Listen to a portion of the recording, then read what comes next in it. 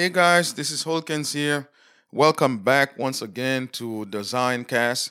It is truly a blessing to be with you on this podcast. Thank you for listening and giving me your feedback as always. And thank you for sharing the podcast on social media with your friends. It means a lot to me. This season, we are dealing with matters of the heart, and the topic is do not trust your heart.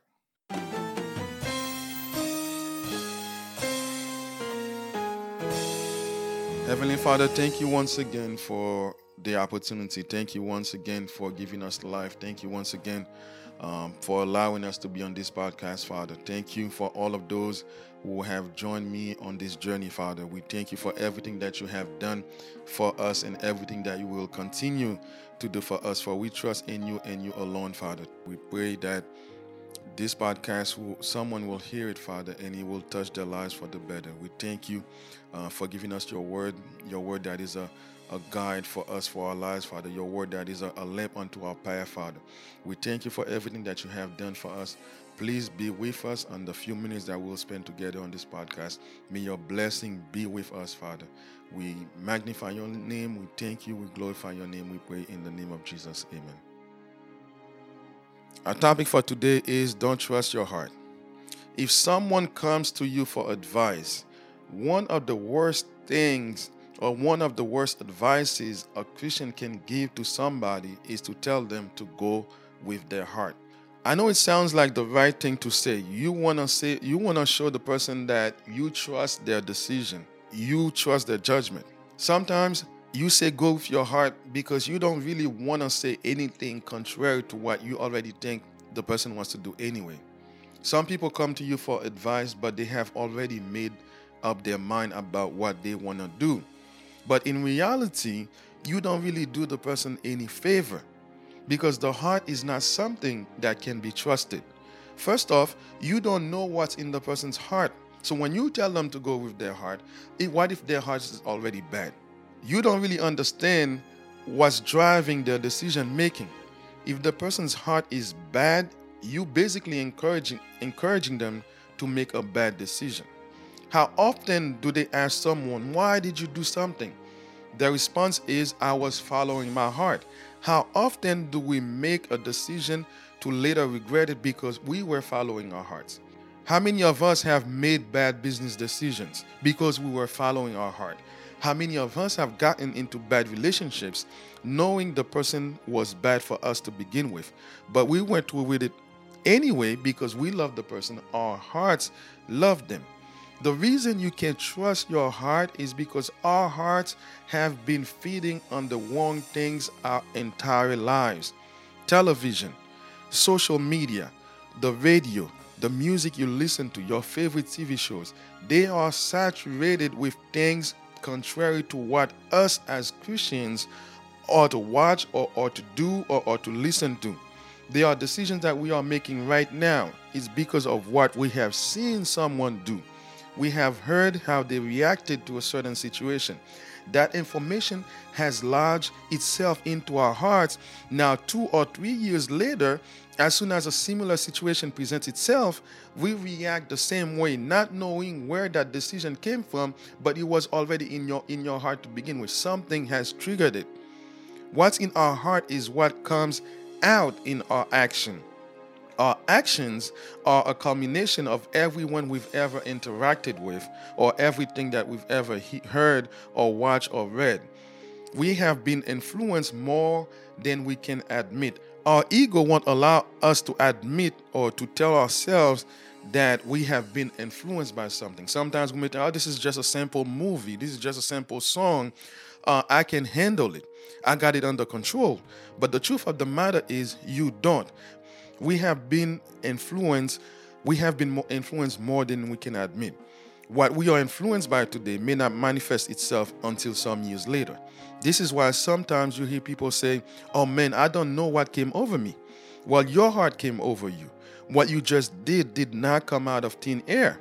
It's been with you all along. Now it just so happens that something happened and it triggered it, and your reaction is exactly what you have been influenced by a few months ago or a few years ago. Us Christians The governing body of our heart, of our decision making, should be the Trinity: God the Father, God the Son, and God the Holy Spirit. Let's look at a few verses in the Bible and what they say about the heart. And this is the reason why I say we cannot trust our hearts. Look in Jeremiah chapter 17, verse 9. It says that the heart is deceitful above all things and beyond cure. Who can understand it? The heart is deceitful above all things and beyond cure. Who can understand it? The word deceitful. To deceive someone is to mislead them, to make them believe the wrong information, to make them accept something that is not right. Your heart can mislead you to think that what is wrong is actually right, and what is right is actually evil or is not in your best interest. Notice the second part of the verse where it says that the heart is beyond cure. That means it cannot be cured, it cannot be healed. Our hearts are so messed up, so damaged, that there's no cure for it. Only the power of the Holy Spirit can actually renew somebody's heart. If you notice in where David says in Psalm 51 verse 10, he says that after he sinned with Bathsheba, he says that, create in me a clean heart, O God. The word create here is the same word used in Genesis chapter 1 verse 1, where it says that in the beginning God created the heavens and the earth. It's basically saying to invent something new, to produce something new, to bring forth something into existence that did not exist before. David's heart has been so damaged where he committed adultery and then murder, he felt the need to ask God for a new heart. The one that he currently has is no longer useful. You and I are so wicked in our thoughts, so wicked in our mind, which are reflected in our action. We need to ask God for a brand new heart. We can trust ourselves because we are, first of all, naturally wicked. Our hearts is naturally wicked. We navigate towards the bad things, and it takes effort from us to do something good. Another verse to look at is Proverbs chapter 3, verse 5 and 6. It says that, trust in the Lord with all your heart and lean not on your own understanding. In all your ways submit to him, and he will make your paths straight. The only person to trust is to trust God, not yourselves, not your friends, but God. Again, this podcast is for Christians. We are talking about Christians here. Do not lean on what your heart is telling you to do. Why? Because it is wicked to begin with, and it will deceive you. In whatever we are doing, we ought to submit to God, to God's will, and this is the one and only way that our decision will be the right decision. Any decision outside of God's will is wrong. Sooner or later, it will catch up to you. The best advice that a Christian can give to someone is to not say go with your heart, but to actually say go and pray and seek God's face to see what God says about it. Let's look at some of the most prominent people in the Bible, men of God. However, their hearts have deceived them. Their hearts have failed them. Let's take Judas, for instance. Judas was one of the 12 disciples, handpicked by Jesus himself. He received instructions directly from the Son of God, by whom and for whom all things were created. He has seen miracles after miracles. He has seen the blind man see, the lame man walk. He has seen Jesus feeding 4,000 people at one time, or 5,000 at another time. Yet Judas' heart was always wicked. If you know the story of Judas, you'll see that there was a woman in the Bible with a bottle of perfume worth about a year worth of salary. She broke the bottle in worship to the Lord. But Judas was upset about that because his heart was not in the right place. In the end, if you look in Luke chapter 22, the Bible says that Satan entered into Judas, which means that Satan entered the heart of Judas, and Judas went to betray Jesus. Let's take Samson, the strongest man to ever live. He was consecrated for God since he was in the womb of his mother. He was so strong that he split a lion open with his bare hands. He killed 1,000 men with a jaw of a donkey.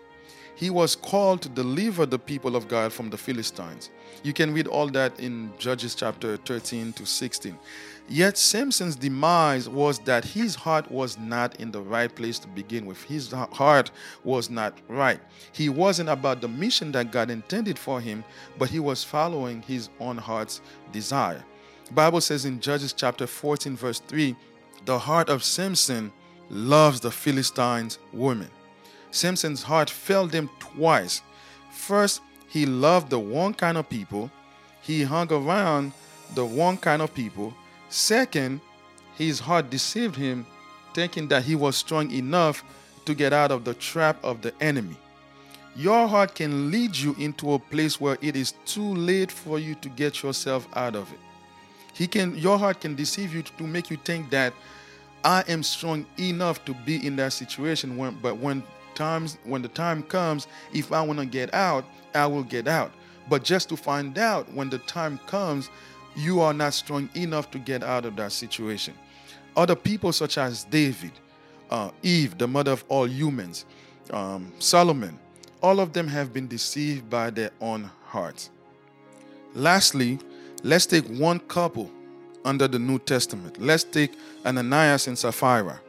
What makes this couple so interesting or so important for this podcast is to point out that they were witnesses to the great move of the Holy Spirit. They've seen the establishment of the church itself in all its authenticity. They were present on the day of Pentecost. They have seen the power of God to the disciples, to the apostles, Peter, John, and have heard countless stories of the risen Christ. They've seen James, the son of the Lord himself. They've seen Mary, the mother of the Lord herself. Yet their hearts were in the wrong place. Their hearts have deceived them. And what happens is that the church was established. People were selling all they had to bring money to the apostles. Everybody was living in one true community, one heart, one mind. Everybody had everything that belonged to everybody could be shared with anybody. Yet Ananias and his wife sold a land but kept some of the money. And then in Acts chapter 5 verse 3, Peter said to Ananias, and he said, Ananias, how is it that Satan has so filled your heart that you have lied to the Holy Spirit and have kept for yourself some of the money you received for the land? Satan has entered his heart. And then Satan has entered his wife's heart to a point that they have lied to the worst person to lie to, which is the Holy Spirit. So in summary for our episode today is, do not trust your heart. Don't trust the decisions that you are making based on feelings. Make sure that you seek God's face first before you make any decision. I have some application questions for you to ponder during the week. First question: evaluate some of the decisions that you have made without consulting God. Had you waited for the Lord, how different would the outcome have been? Second question: for your next decision, do you plan on involving God in it? For your next decision, do you plan on involving God in it? Third question: if you do plan on involving God in your next decision, are you willing to wait on God to guide you? All right, guys, this is Holkins here. Thank you for joining me once again on this podcast. Please do share it. If the podcast has taught you in any way, do share it with your friends, your family. Share it on social media. This would mean the world to me. Have a wonderful day. God bless you all. Love you all. Bye. See you until the next episode. Bye.